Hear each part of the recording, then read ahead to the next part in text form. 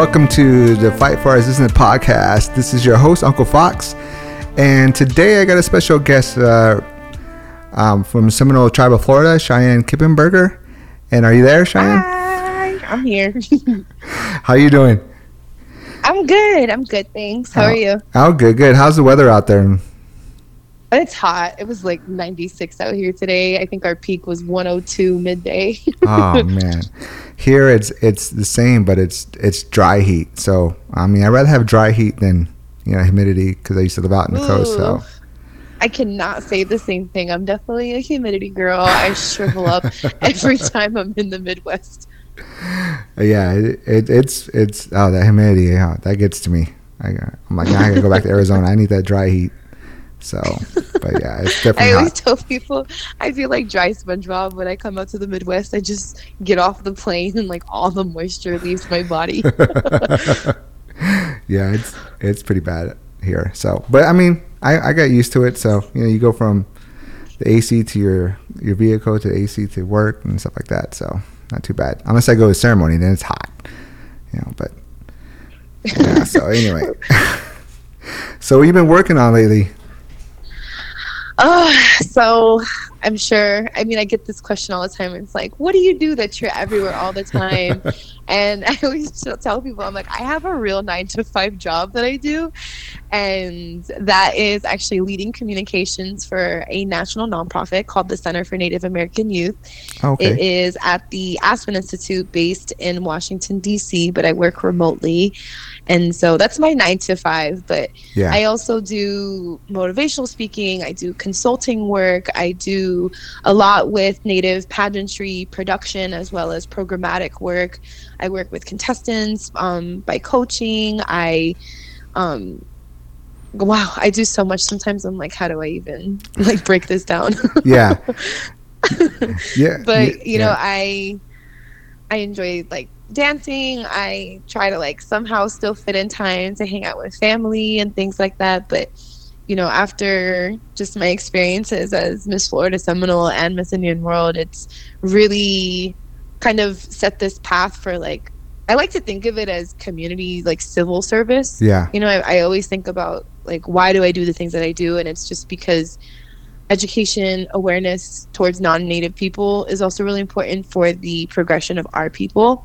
And I think about this pageantry world that I'm involved in and the type of empowerment and the type of spaces that gives our young women. Yeah. And the motivational speaking where I just talk about my experiences as being a high school dropout and my experiences with depression, anxiety, therapy, yes, and even medication, and trying to break down those stereotypes. And yeah, it all leads back to community, really. And even my 9-to-5 job, I feel really blessed to be working with a team that is literally just dedicated to Native youth empowerment and enhancing their lives.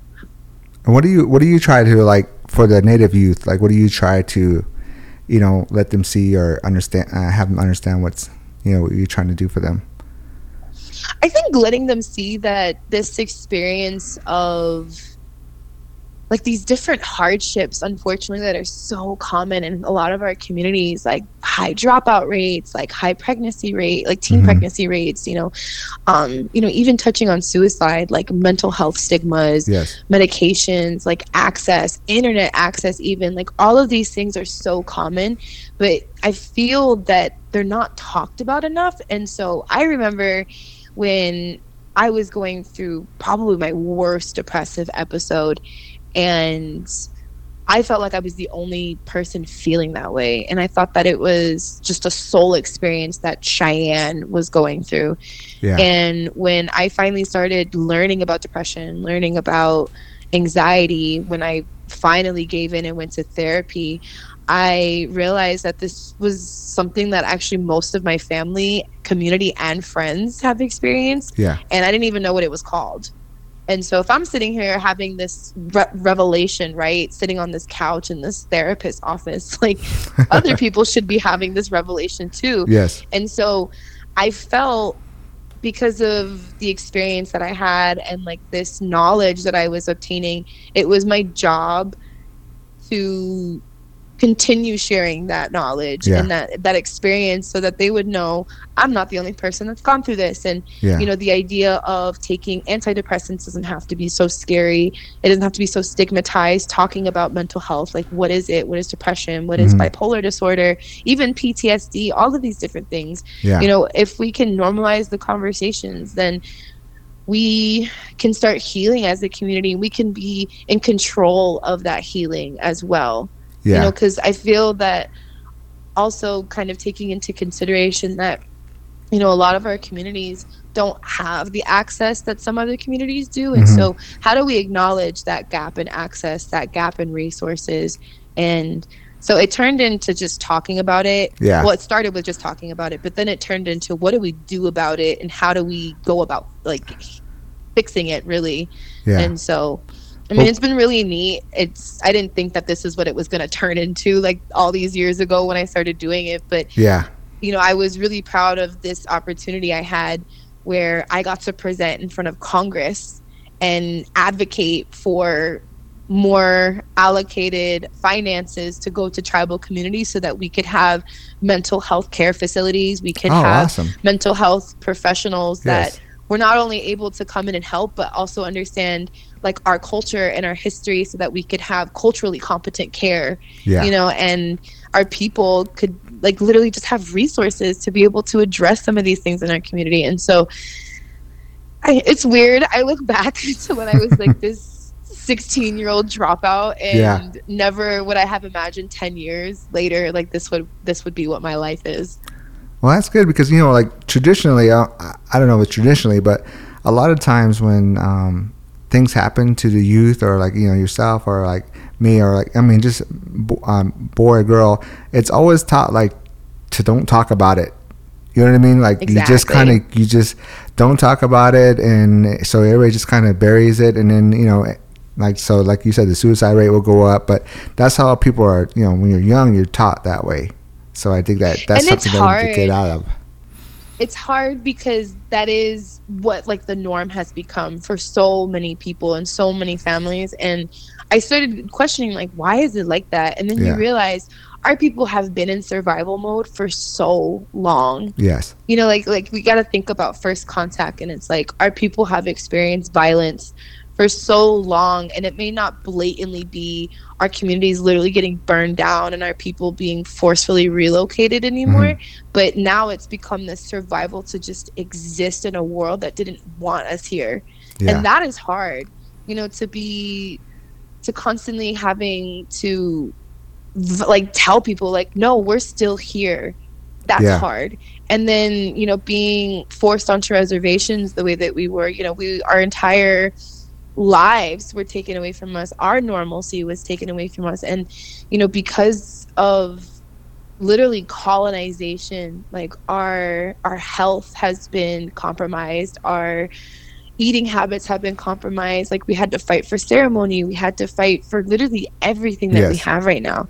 And so that's when I realized like we're still in survival mode. Like we've never had the grace to be able to just be, and that is so difficult. And then thinking about the pressures and the toll of feeling like I have to like leave my community to be able to make a difference too, or just there's just so many layers that fall into it. And with all of the advocacy work that I've done like within these last few years, it's been like slowly pulling back these layers, and it's really ugly. But I tell people all the time, like you can literally look at the majority, if not all of our issues as Native and Indigenous people, and they literally all stem from colonization. Yeah, definitely. Because you're always taught like like when I was on the reservation, I was taught to get an education, leave the reservation, get an education, a degree, and then come back and help your people, and that's one of the things that my family has told me, and so a lot of kids try to do that, and then a lot of kids just stay, just to be at home, to be safe. It's hard. Exactly, it's hard. It's like, why do we have to leave our communities to find success, and then it's been even an uphill battle to even change that perception of like what is success as a Native or Indigenous person. Mm-hmm. And it was different back then. You know, being successful meant like coming home from a really good hunt and feeding your community. It meant, Yeah. you know, being a seamstress and being able to create clothing for your people, or, you know, being the person in the community that was like really good at building traditional homes. And again, all those things were literally taken away from us. And so Yeah. we've had to find a new way of being successful that I don't think is as fulfilling as those other things that were deemed as successful, traditionally speaking. And you know, it's hard being a modern Native person. Yeah, it And is. you know, every day I experience these things too, you know. And I try to be very open on my social media and like Mm-hmm. just let people know, like, you know, you could, even looking at my life, you know, sometimes I sit here and I'm like, you're so lucky and blessed to have all these things that you have and the experiences. And it's like sometimes I still wake up and I'm like, this doesn't do it for me still. Like, why do I Yeah. feel this way? And then I have to kind of walk myself through the things that I've learned through therapy and like addressing imposter syndrome and addressing, you know, these challenges that we face because we are traditional people trying to navigate living in a modern world. Yes. And there's no handbook for that. Like, nobody tells you how to do that. From generation to generation, like, we've had to figure out just different ways of doing that. And you know, shout out to everybody that's just trying to break these intergenerational traumas and curses, Yeah. because we're all doing it. You know, and then another thing, like the one thing that caught my ear with you was that that speech you had for that land acknowledgement, because a lot of times for us, like as we fight for Oak Flat, you know, Oak Flat is a area that's not on a reservation. So a lot of the non-natives would be like, you know, why are you fighting for it? It's not even on your land. That, you know, that was our land. You know what I mean? Like a lot of people don't know, like here in Arizona, like everyone goes to Sedona. Sedona used to be our land. You know, everybody goes to Grand Canyon. That was our land. You know, Oak Flat, that's our land. You know, so when we fight for it, they don't understand why, because it's not, you know, why it's not on your land. Yeah, because it's not like blatantly tribal land. Yeah. But there's also just that ugly idea that you got your reservation land, like get over it. And it's like, first of all, we used to be walking all over Florida, all over Arizona and everything before your people came here. So don't be trying to tell me that we should be content with like the little bit of land that we have. Because I get really angry when people say that, because my reservation is 88 acres in Hollywood. Yes. That's it. My people have 88 acres for one of our reservations here in Florida. Mm-hmm. And so when people are like, oh, shut up, get over it, like you have a reservation, it's like, girl, there's people with like for fun ranches with more land than my people, and we're over here trying to figure out housing and like IHS clinics and just like a recreation center for our people. And so there is this very, very big disconnect of understanding, and I think even like the emotional side of what it is to have experienced the land loss our people experience. And they don't understand that, just because it's not tribal land, like it's not in trust, it's not technically reservation land, like we still feel for that land. We still mourn the loss of that land, and we still carry the responsibility to take care of that land. Mm-hmm. And, you know, within that speech that it was supposed to be just like a very nonchalant land acknowledgement, but I absolutely refused to be anything but nonchalant. And I was like, no, these people need to hear. They need like, to know. The pain, the anger, the importance of what it is to know the relationship that we have with these lands. Mm-hmm. And I genuinely feel that no matter what tribal nation you go to, what region you go to, like we all just have this deep love for who we are, and deep love for the lands that we are on and have traditionally come from as well. And I remember sitting down trying to write this speech, and I'm like, is this too much? Like, am I gonna be the angry Native woman? Was what kept going through my head.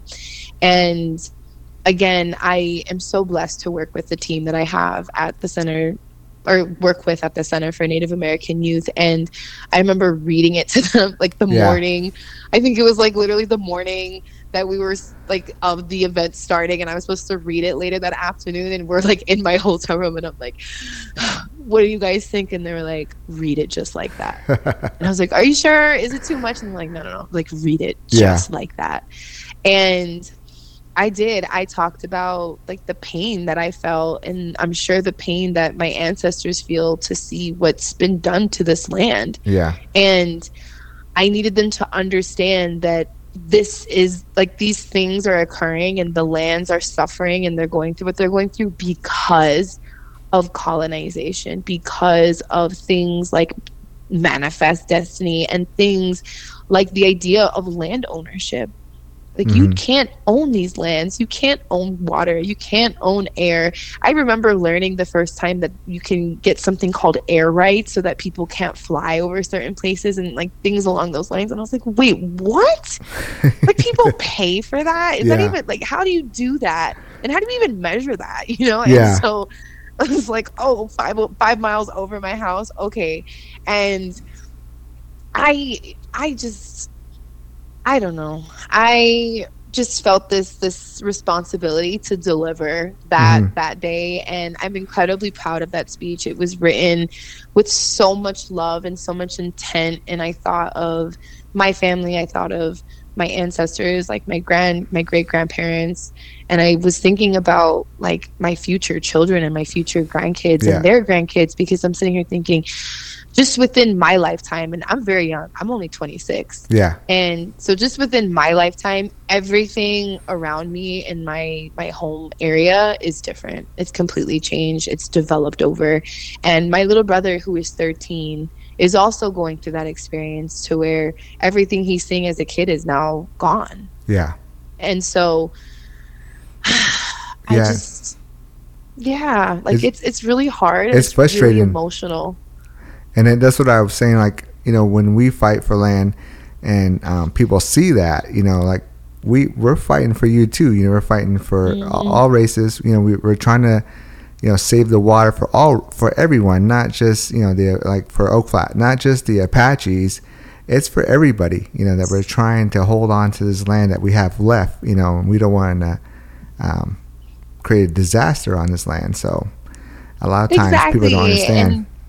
And they don't. There's like that disconnect, right? And so one of the things that I try to do, you know, within these like educational presentations that I give sometimes, is I tell my audience, like, just wipe clean everything you've ever been taught about like the United States, everything you've been taught about natives, everything you've been taught about like this idea of land ownership, and like just absorb what I'm telling you.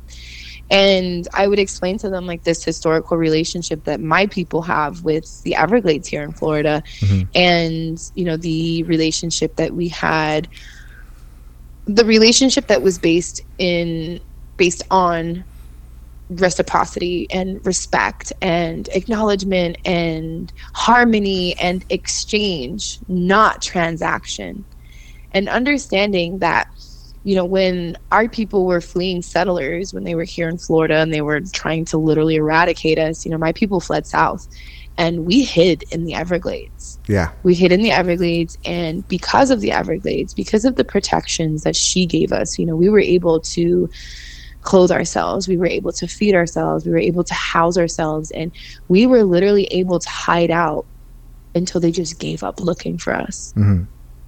And you know, that strategy was rooted in historical knowledge and a relationship that outdates anything that these settlers could have even imagined. And because we had this relationship and we had this understanding, like, we were literally masters of this land, and we were able to accomplish that. And because of that, because of what the knowledge my ancestors held, like, I'm here today. Yes. And we don't take that lightly. We take so much pride in who we are, and all Native people do, you know, and we take pride in our lands. And so I tell these people, because we understood what the Everglades was able to do for us, we knew that in exchange, our responsibility was to protect her. And we are protectors of this being. this being that does not have a voice for itself. Mm-hmm. And we stand for her, and we know what she is. We know what she does. We know how she operates. We understand her connections to the land and the animals and everything, the water. Like, all of this makes up this greater balance than sometimes some of us can understand. And when you can step away from that very individualistic mindset of like, me, myself, I, this is what I own, this is what I want, and you then put yourself into a different understanding of community, of balance, of respect and reciprocity. Like, that is when they can start to see how we think as Native and Indigenous people. And so when I express to them, like, I love the Everglades, I love where I come from, I love the beaches here, and I know that my job as a like a person with a voice, I have to protect this voiceless being, because that's what the Everglades is. That's what Oak Flat is. That's what these mountains we're trying to protect are. These rivers, these all these different landscapes, these sacred spaces to us. Like, they are all living beings. The same way the plants are, the same way trees are, the same way animals are. Water is a living being. The air is living. The land is living. And the sooner that they, as in like settlers, just non-Native people, can understand that, the easier it is for them to grasp that what we're doing is important, not because it solely serves protecting our people, but it's for everybody's greater good. It is literally for the greater good. And so within this speech, I remember at the very end, I had written this sentence, and I was like, they need to know that this is not just like a Native people issue. Like, this is a Native people issue. This is an everybody issue. Like, if we don't all get behind climate justice, if we don't all get behind these climate protections, then all of us pay the price. It's not just us. It's not just minoritized communities. And so at the very end, I don't remember how I said it, but I was like, you know, like, we need to come together to do this, not just for my people or in honor of my ancestors, but for your grandkids. Yes. And your grandkids. Like, what type of world do you want to leave for them? Is it one that is, you know, suffering? Is it one that lacks clean water? Is it one that lacks clean air? Like, what do you want to leave for them? Because if there's no protecting the land, why do you keep buying it? You know, it's not going to be there anymore, is the point.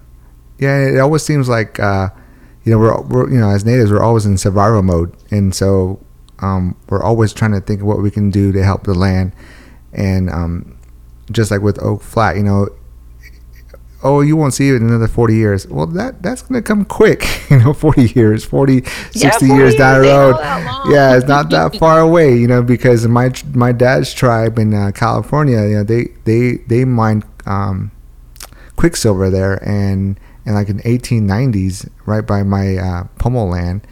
And now today, you know, we can't swim in a lake, you know, and that affected us today, you know, affected the water. And, you know, a lot of people had died from cancer, you know, because it was polluted, you know, toxic. So like when people say, you know, with Oak Flat and what, you know, other lands, like, oh, it's not gonna, oh, that's down the future. Well, that's gonna come quick. It's gonna come right away. You know, all the stuff that we're doing now. And the fact that 40-year timeline is so nonchalant, it's like, oh, that's pretty concerning. Like, that's within our lifetime. Yeah. Like, I plan on being alive in 40 years and I don't want to see that, so let's do something about it.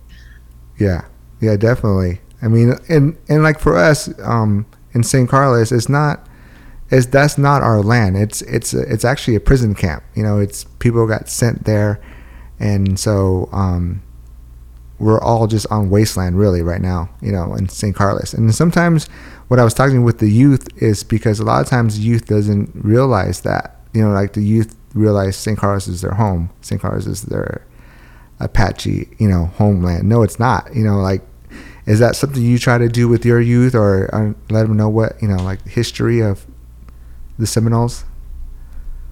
Oh, absolutely. You know, there's such an importance amongst my people for all of us to know, like, our history and where we came from, and you know, who we are, and like why we are literally still here today. And so I mean, people are very proud people. We literally call ourselves the unconquered Seminole tribe of Florida. We take so much pride in the fact that Andrew Jackson never got us. Yeah. And we're gonna keep rubbing it in people's faces and forever, Yeah. because we outdate, like, the United States. We outdate these these what do you even call it, like things like the Indian Removal Act, we outdate that. We outdate these, even like the names that they try to call these places, these street names, like we outdate all these things. And Yeah. we empower our youth in letting them know that they come from a strong lineage of people,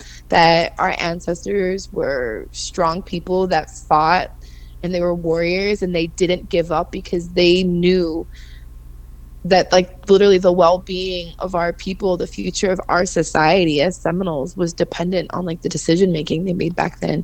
Yeah. And so we just celebrated our 65th anniversary for when we became a federally recognized tribe. And when you look at that celebration, everybody comes dressed up in their full traditional outfits.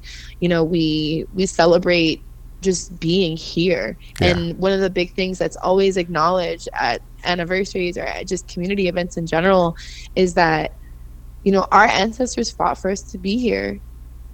Like they suffered so much for us to be here. And so the responsibility that we have as these modern Seminoles, as these modern Native people, is not only to live good lives, but to protect our culture, to preserve our culture, our language, our ways of life, and making sure to pass on historically what our people have experienced. Yeah. Because how are you supposed to know who you are if you don't know your history, right? And so that is just super important to my people. Yeah. And I just always remember hearing stories and like being at community events, seeing everybody in their full traditional outfits, and hearing the language being spoken, and whether you grew up necessarily going to ceremony or not, like you knew what it was, what's done there and things like that. And it's just kind of the baseline for our people. Yeah, and that's the same like what you're saying about the Seminole tribe. My tribe from St. Carlos, but the band of Apaches is Chiricahua. My great grandfather was Chiricahua Apache, so we're always prideful of that. We're the last to surrender, and things like that. But we also got sent to most of the Chiricahuas got sent to Florida. I think it was Fort Pickens. We got sent to as a prisoners of war, and we were out there for a while. And we had a lot of Chiricahua Apaches die out there. Not because where they were put at, but they've never been to that kind of land. They've been in the desert and the mountains, and so they got sick out there. And so I don't know how far, if you know where Fort Pickens at. I don't really know the area of Florida. If I'm not mistaken, it's like northern Florida, because when like when they were going through like the removal era in the Southeast specifically, they were like taking people either to like, it was like the northwest coast of Florida. Okay. And you would either get shipped through the Gulf of Mexico and they would take you to Louisiana and you would march up into like Oklahoma Indian Territory. Yeah. Or they would make you march like through Georgia and through all those states to get to Oklahoma. And so most of those, because what they were was imprisonment camps. Yeah. Most of them were in northern Florida. Okay. Yeah, that's where they were. And then they went to Oklahoma. Yeah. Yep. And then from there, it was the same thing. It was like, no, you guys have to move again.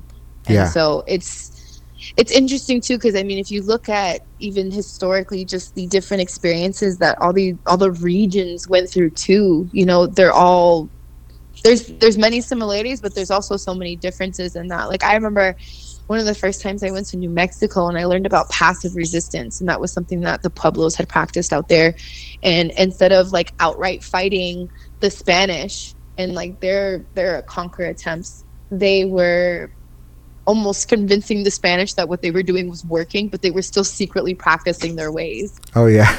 And I was like, wow, that's really interesting, because my people were outright like, nah, we're not doing this. We're going to fight these people. Yeah. So, you're just looking at the practices of different communities and different regions. It's all so different. And, as obviously a Southeastern native, like that's a lot of what I was immersed into and taught growing up. And, when I was Miss Indian World and I started traveling and like hearing the specific stories to specific communities, it was just, all of it was just rooted in pride and in this knowledge of like, we have to think about future generations. And then you look at us now and we still have that same mindset, that same teaching of, all right, our ancestors fought for us to be here, but like now we need to fight for our future generations. And what does that look like?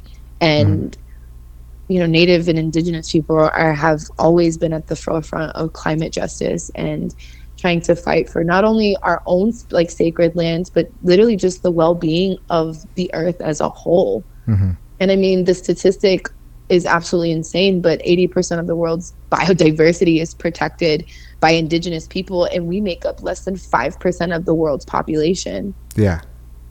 And I mean, being more specific to the United States, we account for maybe 1 to 2% of the population here in the US. And I mean, you look at any environmental justice story, and if there is no Native people mentioned, then it's just bad journalism. But look at Standing Rock, look at the efforts for Oak Flat. I mean, I've been hearing about efforts for Oak Flat for years. Yeah.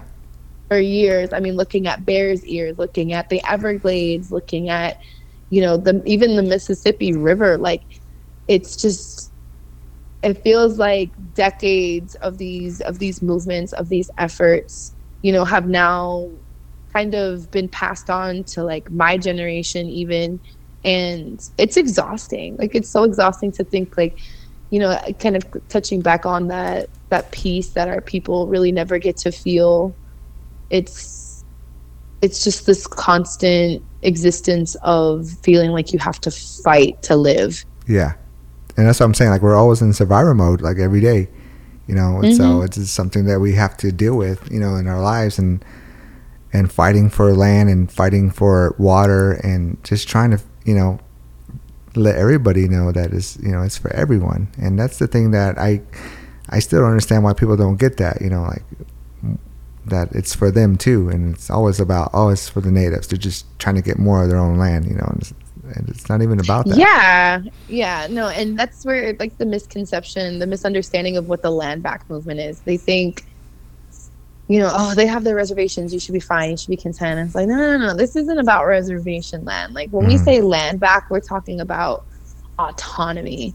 Like, we are talking about, we want to be included, not even included, I'm sorry, but we need to be leading these conversations, leading the decision making that has to do with land.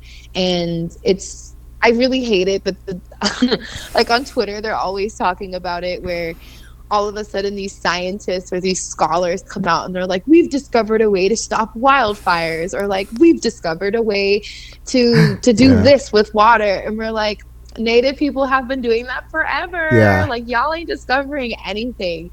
And it's exhausting, because we're sitting here like, if you would have just listened to us, just listen, you know what I mean? If you would have just listened to us, and we have always been more than open and giving with our knowledge systems for when colonizers came here. We literally taught them how to feed themselves here. And so we know how to treat wildfires. Like, my people know how to navigate the Everglades. Like, your people have the understanding of Oak Flat. Like, and that's where I say it's not just being included. It's not just having a seat at the table. Like, we want autonomy over these decision-making like processes and like these solutions that they're trying to come up with, because they're not, anything that's being presented is not new. This is traditional, like old school indigenous knowledge and teachings that have been passed down for generations that we're talking about. And it also plays into this like totally like misguided understanding of our people, that we were like these primitive like non, or what is it, like we were primitive and we weren't able, or like able to, or even understand like what to do with land, because we didn't choose to build all over it. And our people were like, I say this all the time, I'm like, our people were scientists, our people were botanists, our people were doctors, our people were Mm-hmm. mentors, our people were athletes, our people were artists, long before they even had names for those Mm-hmm. things, right? Right. And so these ideas that they think they're coming up with, it's like, those are not your ideas, those were our people's ideas. And our people deserve to be acknowledged in those ways, and they deserve to be valued and compensated for those things as well. And so, it's just this continual rat race of having to prove that we exist, having to prove that our people weren't primitive, and then also flipping it around to tell them like, hey, we deserve to be acknowledged, but also be compensated for like the intellectual labor and emotional labor that we go through by having to teach you these things. And so, Yeah. Yeah, oh, definitely. Yeah, it's yeah. frustrating when you think about all, everything, like when people don't listen, or like um when you have Earth Day, like for us, we have Earth Day every day, and it's just things like that they don't understand about the environment, and they just see, for Yes. us, is always the money always beats us than the environment, and so we have a hard time in the fight because of the money, and we're not Oh, looking at money. definitely. Yeah. No, because we don't do it for compensation. But again, we live in a world where we have we have to pay for things to live. Yeah. And so to ask our people to do this for free is just not only very disrespectful, Mm. but it's also like a slap in the face to just say like, oh, well, if you have the solutions, just give it to us. And it's like, yeah, it's not right. And it all, again, is like stemmed to colonization. It's stemmed to this, like, not only lack of representation, but it's like an inaccuracy of representation. And like historically they don't understand our people, culturally they don't understand our people. And our people are going to save the world. Like, Yeah. we are going to save the land, we're going to save the water, and we're going to save the air. And it's not going to be because of a paycheck. It's going to be because we love who we are. We love our lands, and we love our future generations. Hmm. And it doesn't matter that we may not know them, we may never even get to meet them, but we love them and we do it for them. Yeah, and that's what, like, my uncle Winslow Nosey, who's the leader of the Apache Stronghold. He always says, like, if Mother Earth is hurt, then we're hurt, and so we're both trying to heal, and the way to do that is protecting the environment. So, that's something that we're doing every day. We're constantly Mm-hmm. battling, other non-natives to save this area. So Exactly. it's But just I a like constant that battle. what your uncle said, Yeah. when she's hurting, we're hurting, because I think that's literally what we're living through right now. Like, these, for instance, I mentioned that it was 102 today here in Florida. Hmm. And we're seeing it across China, we're seeing it in Pakistan even right now, where these heat waves are literally so intense. And like, infrastructurally speaking, there's nowhere there's no way to protect people. And Mm. so we're seeing climate change happen. Like, we're living through it right now. We're seeing heat waves. We're going to see, like, hurricane season is starting here in Florida, and people are terrified down here. We haven't had a bad hurricane in a while, but I mean, I fear for like the hurricane season Yeah. because it's scary. And Mm. tornadoes are going to get worse, and earthquakes are going to get worse because we're pulling the oil out of the ground. And with like the heat levels rising, that's literally directly correlates to hurricanes forming. And so the people that deny these things, I just literally don't understand it. Like, I sit there and I'm like, what do you mean? Like, we see it happening and people are suffering because of it. And it's not even people that, I mean, no one really deserves it, but the people that are experiencing the worst backlash of climate change are poor people. They're Yeah. minoritized communities. And it's not okay. And so The sooner non-native people can understand that this fight for climate change, for climate justice, for climate protections is not a non-native fight, or it's not a native fight. Like, it's a everybody's Mm-hmm. fight.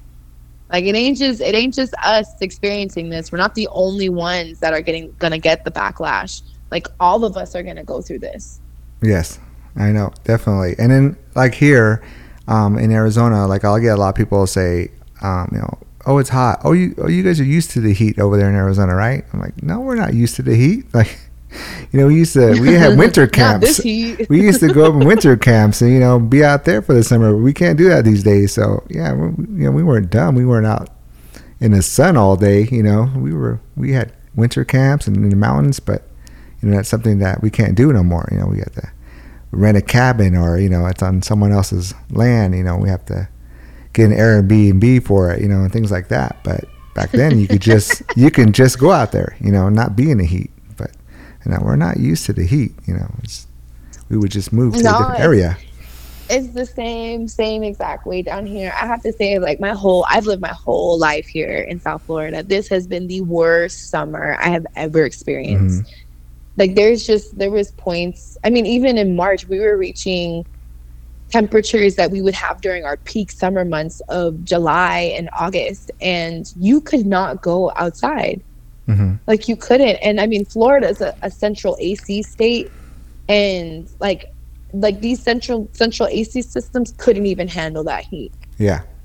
And so you would have no choice but to like close all your windows, like cover them up, and like make sure you had to be really strategic about how you ran your AC, because if not, your light bill was absolutely insane. And it's a trickle effect, not even a trickle effect, it's a domino effect of issues. And so, all right, like the baseline issue is that it's hot, but then you have to think about like AC. How are people going to stay cool? Is there like these like air conditioned spaces or places that people can go to? Mm-hmm. If they don't have like a strong AC system, what if they don't have the money to run their AC like that? And then we're talking about like young kids that have, it's just, that's what I'm saying. Like, it's just this domino effect of issues. Yeah. And the people that are not able to sustain themselves and keep themselves cool are poor minoritized communities. Yeah, definitely. So when how you started all this, when did you kind of like this kind of, your eyes opened up to all this, what was going on? Do you remember what age you were, or was that when you were young? Like for me, I did a lot of, like, when growing up, I was at ceremonies, and I was at, I was singing or dancing, with my family. But I think for me, when I went to high school and opened up the history book and found out what was going on, that's when my whole like life changed. Like, I just started, I was kind of bitter about everybody, and that's our area, and just I was kind of upset. I remember when I was in high school. So is there anything like that for you? Oh yeah, I have this very distinct memory. I was in first grade, and it was like November, Thanksgiving time, right? And I mean, my mom is from Chile, South America, and my dad is like Seminole here from Florida. Yeah. And so I had a really, really unique upbringing of like both my parents' culture, both my parents' languages. But my mom, even though she was technically the non-native parent, was like very, very big in making sure that my sister and I understood like who we were. And she never allowed us to like downplay our identity or anything. She was like, no, like, this is who you are, mm-hmm. and this is how you're going to walk the world. And so I remember, like, we don't really celebrate Thanksgiving. Like, of course we come together and we celebrate, but it's more of a celebration of life. Yeah. We acknowledge the sacrifices and the fight that my ancestors had experienced for us to be here, and like we just, that's what we celebrate. Yeah. And so that's our way of rejecting Thanksgiving. And I just remember being in this first grade class with Mrs. Getson, and that woman did not like me. And there was one other Seminole kid in my class. It was Trevor. And I remember, you know, we have like activity, like it's usually like an easy week at school, right? Right. You know, it's like a lot of activities, like watching Charlie Brown and stuff like that. But I remember there was a day that we had like a Thanksgiving lunch with our class. And I remember the activity was to create these little like headbands or something. And she gets in front of the class and she's like, all right, everybody, like pull out your glow sticks. We're going to have like a craft activity. And everybody started like they passed out the paper that we were supposed to cut out and color and like glue together, and it was like a pilgrim hat kind of thing. And Mm-hmm. she like stops and she's like, but Trevor and Cheyenne, like you can make a feather headband if you want. And I was like, what? Like I look at Trevor and I'm like, our people don't even wear feathers. What is this woman talking about? And I remember I went home, and as a kid, you know, it's really hard to express Mm-hmm. your feelings, and you know, you don't understand that anger, for instance, is a secondary emotion. And so I just came home angry from school that day. Yeah. And you know, my mom being this champion for emotional intelligence, I was like when we were little girls, she was like, you know, like what's wrong, baby? And I'm like, you know, we just, and I remember like not even explaining it like this, but like trying to explain to her what happened. And my mom was so upset for us, like for me.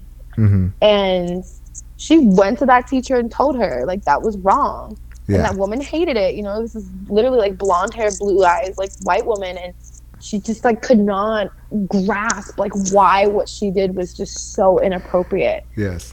And yeah, that was like the first, I think, real time that I realized like, okay, modern like westernized education is not only like very, very misinformed, but it's like, you know, like this is where the negative stereotypes are already being like pushed on us as young Native kids. Mm-hmm. And so I dreaded Thanksgiving week every single year at school. And as I got older, I got like a little more vocal about things. But I remember by the time I was in high school, I had a mouth like a cannon on me. And I remember just constantly getting into it with my history teachers. Yeah.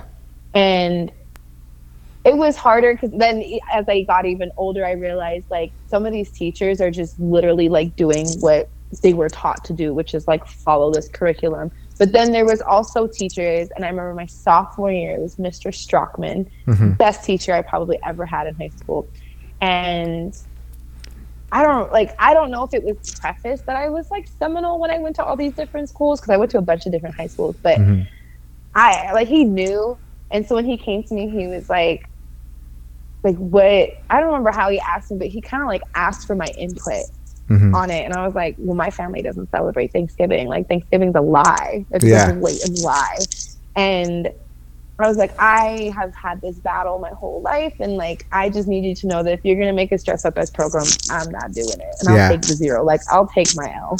And that man took the time to like mindfully create this, I guess like a new like portion of the curriculum, whatever, but we didn't even touch that history book during like Thanksgiving season. Oh, wow. Yeah. And it was like, it made me feel valued, you know what I mean? But I think it just finally validated like speaking up matters also. But that also understanding like some people want to understand it, some people just genuinely don't care. They don't care to understand. They don't want to hear what you have to say. Yeah. And yeah, I mean, shout out to Mr. Strockman. He was like a phenomenal teacher, and you know, he didn't tokenize me in any way. He didn't like make me get up and give a presentation. Like he was just like, everything you guys been taught about Thanksgiving is a lie, guys. Like, sorry, not sorry. Yeah. And he was really cool, very progressive. He was all about like, I'm building you guys up to be good community people, not to just pass, you know, the SATs or whatever. Yeah. And he was always like, so it's like, it wasn't just Thanksgiving and like Native people he was mindful about, but he was mindful about so many different things. And so it was genuine, and I could see that. Yeah. And, you know, by the time I got to college, which was, you know, very weird because I was like a lot older in my class because I had like graduated high school late and started college late. I remember sitting in this class and like, I just gave it to this classroom. Like the teacher kind of gave me the floor, and I was just like, yeah, you guys are celebrating a lie, and you know what I mean. And it just became what it is, and that's where now I feel really fortunate. When I was Miss Indian World, it was the first time that I had ever done, I guess, just this like educational presentation slash workshop with local schools Mm-hmm. here in my home state. And it was really cool because it was actually done through a connection of there was this really cool, I have to say, like, he was just this really cool white guy I went to high school with, and we stayed in contact with each other. We followed each other on Twitter and everything. And when I became Miss Indian World, he hit me up and was like, I want you to present to my 8th grade class. I'm a history teacher.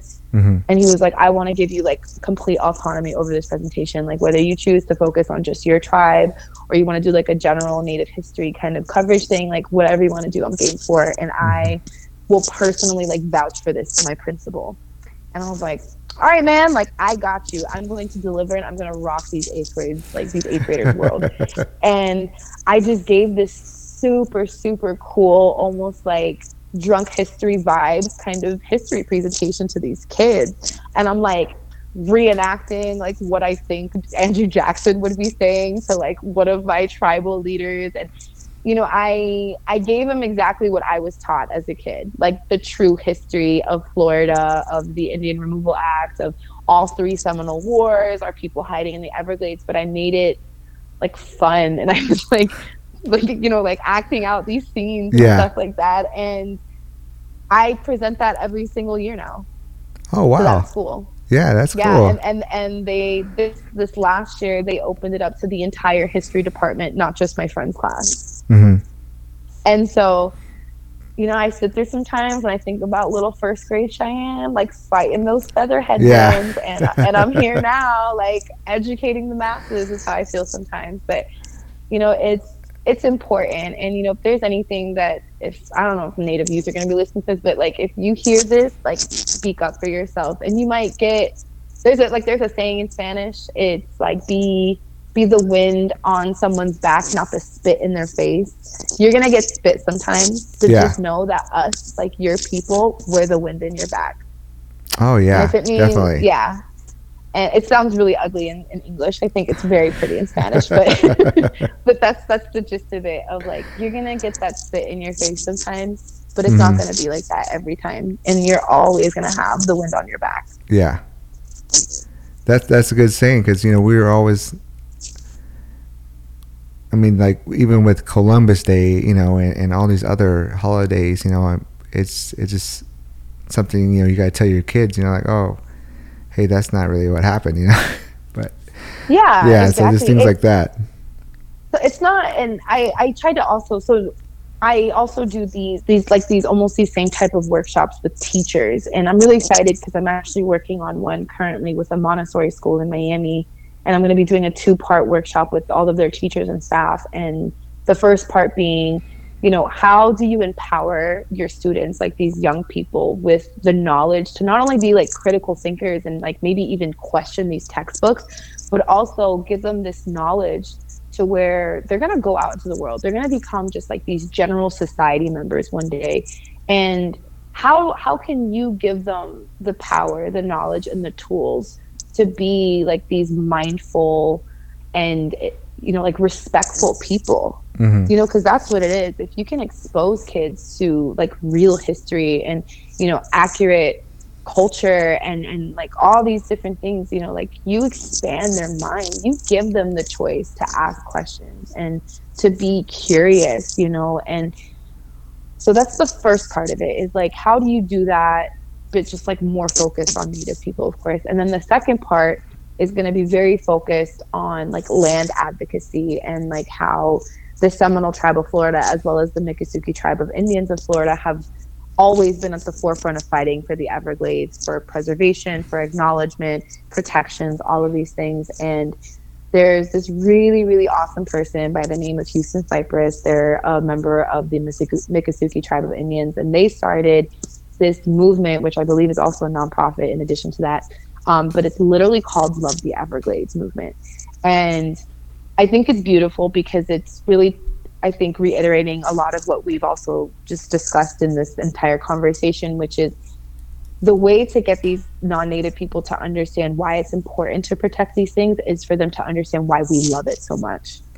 And Yeah. that's exactly what Houston has been able to accomplish with Love the Everglades. And I had the honor of doing this like co-collaborated presentation at another school in Miami last year, and I shared a lot of like what our pageantry program was and like some history and things like that. But when Houston did their portion, I remember they began with playing like a recording of just the sounds in the Everglades, and then they started I think they shared a poem, and there was like this mini doc, but it was just so beautiful, and I remember asking like, who's been to the Everglades, and only some of them raised their hands.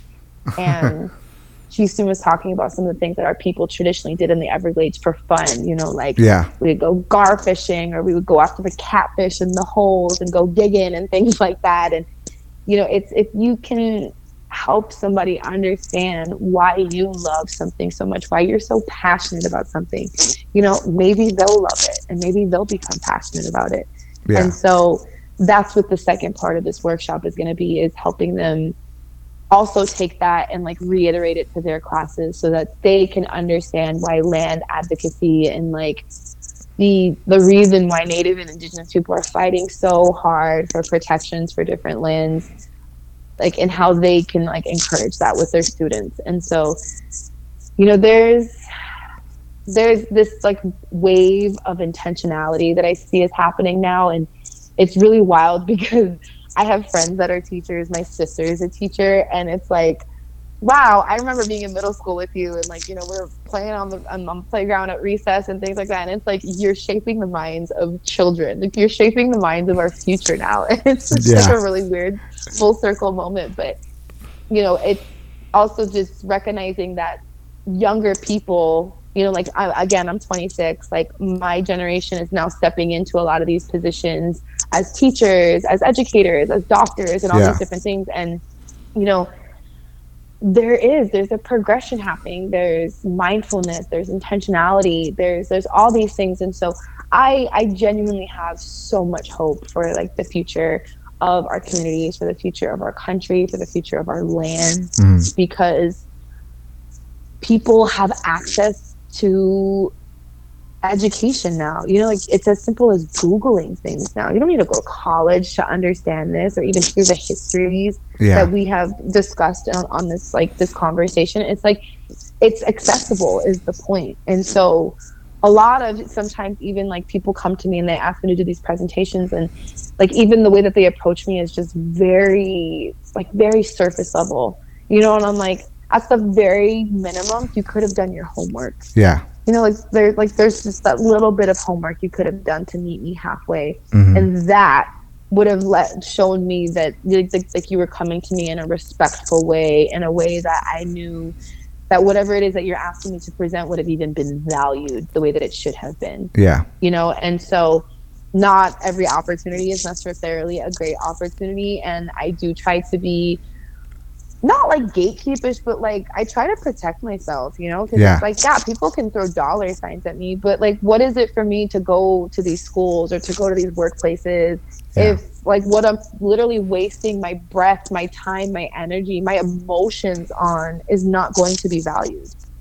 Do you turn down a lot of, not a lot, do you turn down a lot of? Oh, I have absolutely turned people down before, because I felt, like I said, just like the way that they have approached me has been so disrespectful, and just so like, oh, we need somebody to speak for Native American Heritage Month. Like, can you come and present to our staff? And it's like, and that's the whole issue with like even understanding like our relationship that we have with land. Like, this is also the same values that we put into that relationship is the same values that we put into relationships with people as well. Like even in the way that you approached me to be on your podcast, like there's a protocol to these things. There's a respect factor in it. There's, understanding that like, yes, it is transactional, but like it could still be a really beautiful exchange of things. You know what I mean? And at the end of the day, if you're asking me to come in and give like a 2-hour presentation that I have to prepare for, I have to travel for, I have to like literally pull from like my intellectual side, my emotional side, like the labor of all these things, like yes, that needs to be valued, you know what I mean? But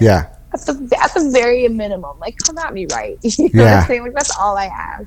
Yeah. And that's why I say not every opportunity is necessarily a great opportunity. And it's recognizing that, you know, yes, there's this beautiful wave of intentionality happening, but there's also this really ugly wave of like bare minimum efforts to just look good in the light has Yeah. also happened, you know? And so, you know, prayer, I encourage everybody to like really protect themselves and know that you don't always have to be the spokesperson for something. And, you know, you are allowed to say no. You genuinely are allowed to do that.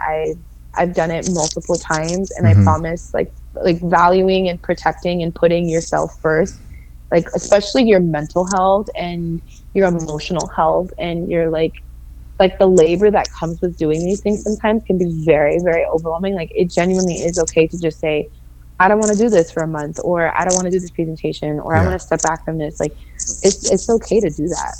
Like, you're not disappointing anybody, Mm-hmm. because at the end of the day, I genuinely believe, and I also like preach the crap out of this, but that Yeah.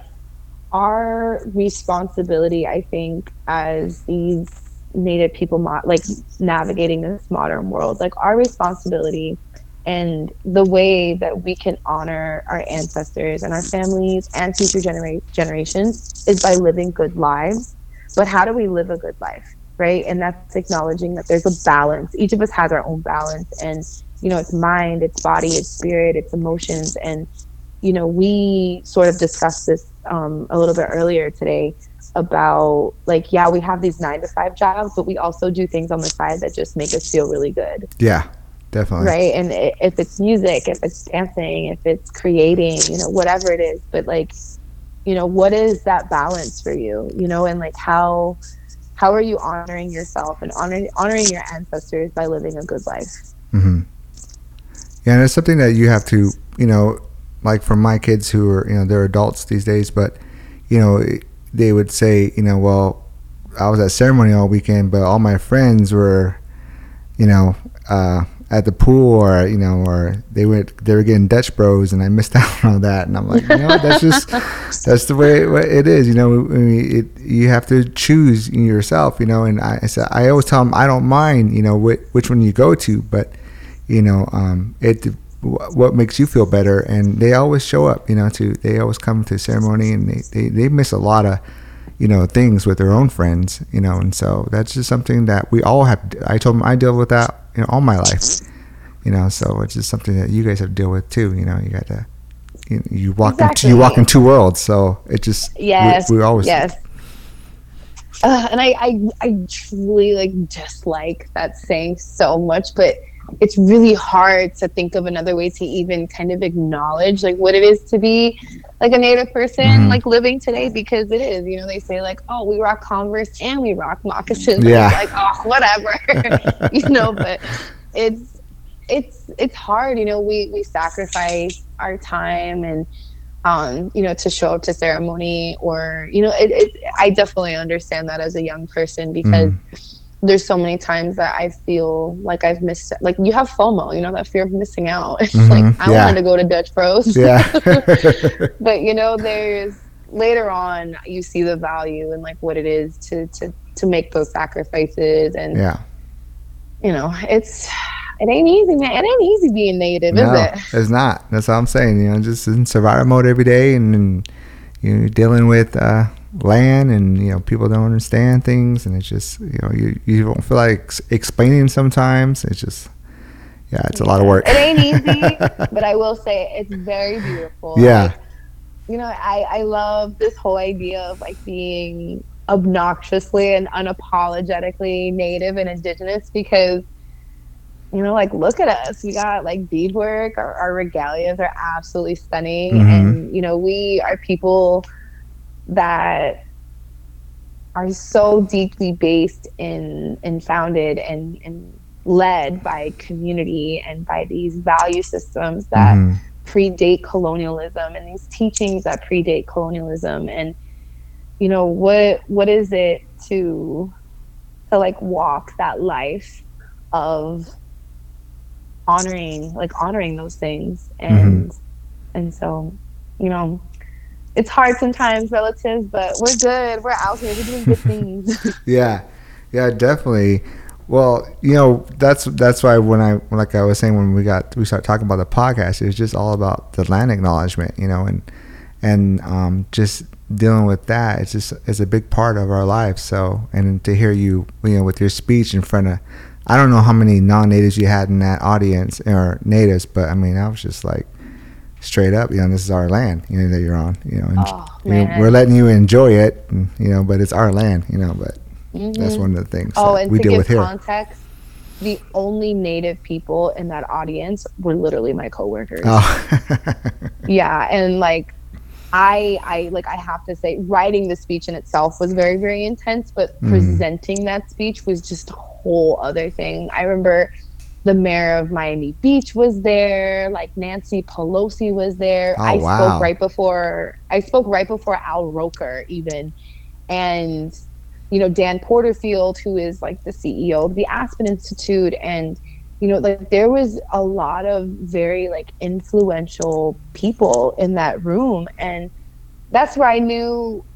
And then, I mean, to make it even funnier too, I had got invited to this really, really, really cool like native event / opportunity, and I turned it down to make sure that I was at this climate conference to give this land acknowledgement, because I was like, oh, it's just a land acknowledgement, like it's not a big deal, like I get asked to do those a lot, and my friend, who's also my coworker, was straight up like, no, you don't get it. Like the people that are going to be at this thing, like this is like a once in a lifetime kind of opportunity. And I was like, all right, I guess. Yeah. And I remember I got there and I seen like Nancy Pelosi with her security team, and I was like, what the hell? Like, why am I here of all people? Yeah. And, it was one of those things that, like the stars aligned and the universe made it happen. And it was like, my whole team is majority native, but I'm the only Seminole. Yeah. And they just so happened to have chosen Miami Beach as the host city for the climate change conference. And my executive director, Nikki Petrie, straight up like messaged the team that was planning it. And also, I believe the CEO, and was like, one of my people on my team is from the Seminole tribe of Florida. She's from South Florida. You need to give her like a time slot to give this land acknowledgement, because anything less than that is unacceptable. Yeah. Yeah, and she straight up like championed me for that. That's awesome. Well, I mean, if anybody hasn't heard it yet, you just go to it's on your YouTube channel, isn't it? Yes. Yeah, yes, yeah. Just type in Cheyenne Kippenberger and put land acknowledgement, I think, and you'll pop right up.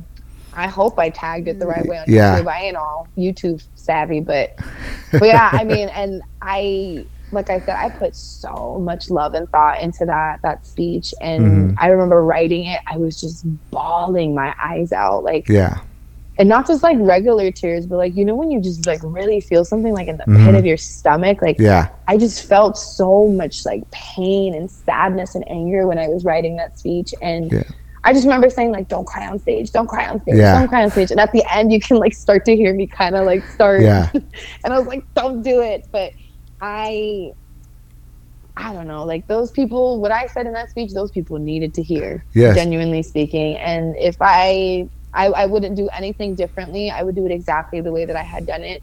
And, like the message that I wanted to be taken away from that was that they understood that this was like an issue that we all needed to be, behind, and that they needed to acknowledge that everything that they get to enjoy in their lives came from violence committed on our people. Yes, definitely.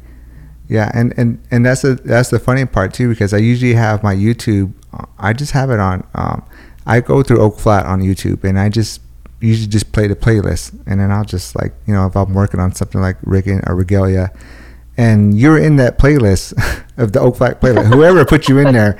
And I was like, whoa. I mean, because I follow you on Instagram. I never realized you were doing that either, and I was like, whoa. So I stopped and looked, and I was like, oh, I'm going to rewind this again. So yeah, that's how I caught my attention, was you were in that Oak Flat, whoever put you in the Oak Flat playlist on video. I was like, whoever did that. So I was like, oh yeah. So that's how we got, try to get a hold of you and stuff like that. But yeah, that was awesome.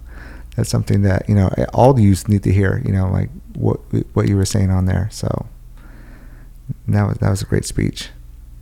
It was a labor of love, definitely. And I had, so many people in mind, like my community. I was thinking about like my grandma's grandma even, and it was like I said, I feel like it just all lined up to where it was meant to be that, because those people needed to hear it in like the rawest, like non-coddling form, and I remember having that conversation even with my coworkers where I was like, I was struggling trying to write it because like I said, I thought it was coming off too angry. And I remember even reading it to my sisters. I read it to my parents, and they were all like, no, leave it exactly the way it is.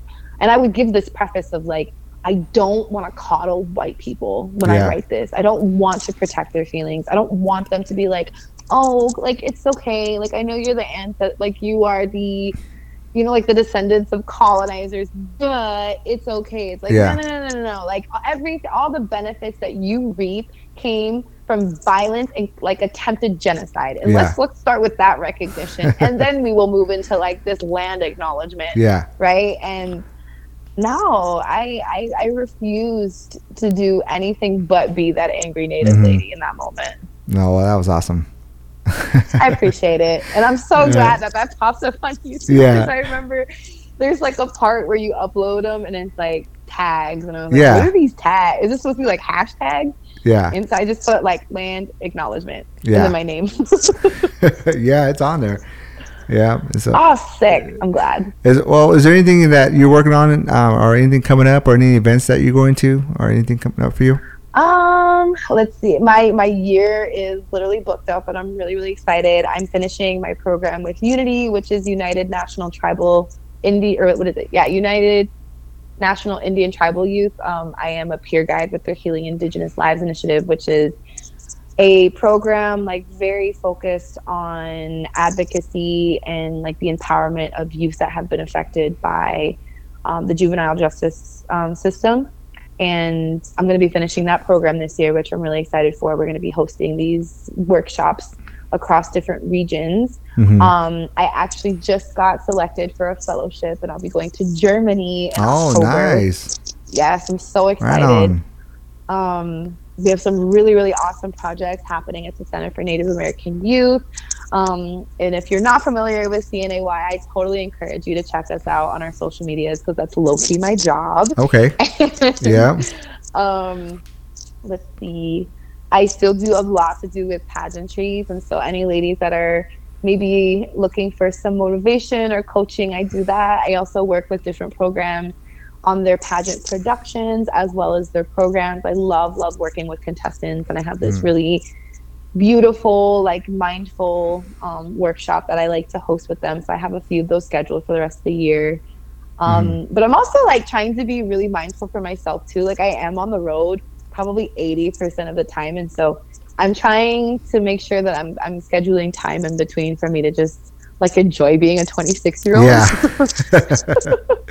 And so that's also in the works, but I'm really excited. I think this Native American Heritage Month is going to be super cool. I have like great partnerships with local schools here in Miami and in Broward County happening that I'm excited for. And more than anything, I feel like I have this like really weird online presence, because like I have my Instagram, which is like very like focused on like some of the cool stuff that I get, but like my Twitter presence is completely unhinged. Yeah, I love Twitter. Like that's my thing. So yes, Twitter is definitely my social platform of choice. Yeah. But I do have a website. I'm trying to be more on top of like sharing the things that I do on there, but it's literally CheyenneKippenberger.com. I have a YouTube channel, Insta, Twitter, Facebook. I am definitely a social media princess, and so I'll put all those links on the podcast on the episode. But yeah, the Twitter. I always tease my family. I'll be like, "Oh, my Twitter is my where I make my like native humor comes out. My Instagram is my traditional and fun stuff, and then my Snap is my happy hour." So. Like, that's like, private. So like tradition. Like Twitter me is real me. So you got I got 3 different personalities on, so they take their own platform. But yeah, Yeah. I definitely like the Twitter you have on Twitter and then your Instagram. But yeah, most of I like the native, because you realize like all the native humor is all the same, especially on Twitter. Like when you say something that's humorous, native, I mean, I get it right away. It's like, oh, we all must have the same humor, so. Oh, no, definitely. Like, native humor is top tier. And if you want to say, like, raw native humor, go on Twitter. Yeah. Absolutely. I love Twitter. And so, okay. But, more than anything, I just really, really want to express my gratitude. I appreciate, you asking me to be on here. I really, really enjoyed our conversation. Mm-hmm. And, our connection literally came off of Twitter and Instagram. And so there is power in social networking, y'all. Yes, but, for sure. I love the podcast. Make sure you guys follow the pages and, support the message that Uncle Fox here is trying to share, because it is important. Yeah, and, thank you so much for this space that you've created. Oh, no, a lot of work. Thanks for the time. And hopefully, because in February, like every February, we have, and we go to Oak Flat for spiritual run. So, hopefully we can see you out there one of these times. So I always think. That would be sick. Yeah, great talking to you. That'd be cool. Oh, all right. Thank you. Well, thank you for your time, and thanks for coming on the show. Thanks. Shut up a shot, Mado. All right. I'll talk to you later. Bye. Bye.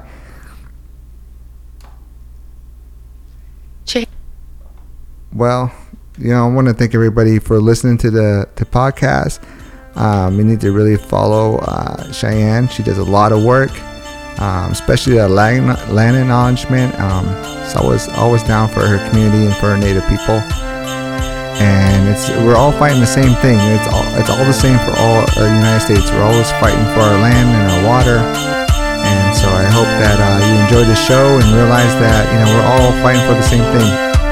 And I'll see you guys in the next show. Thank you.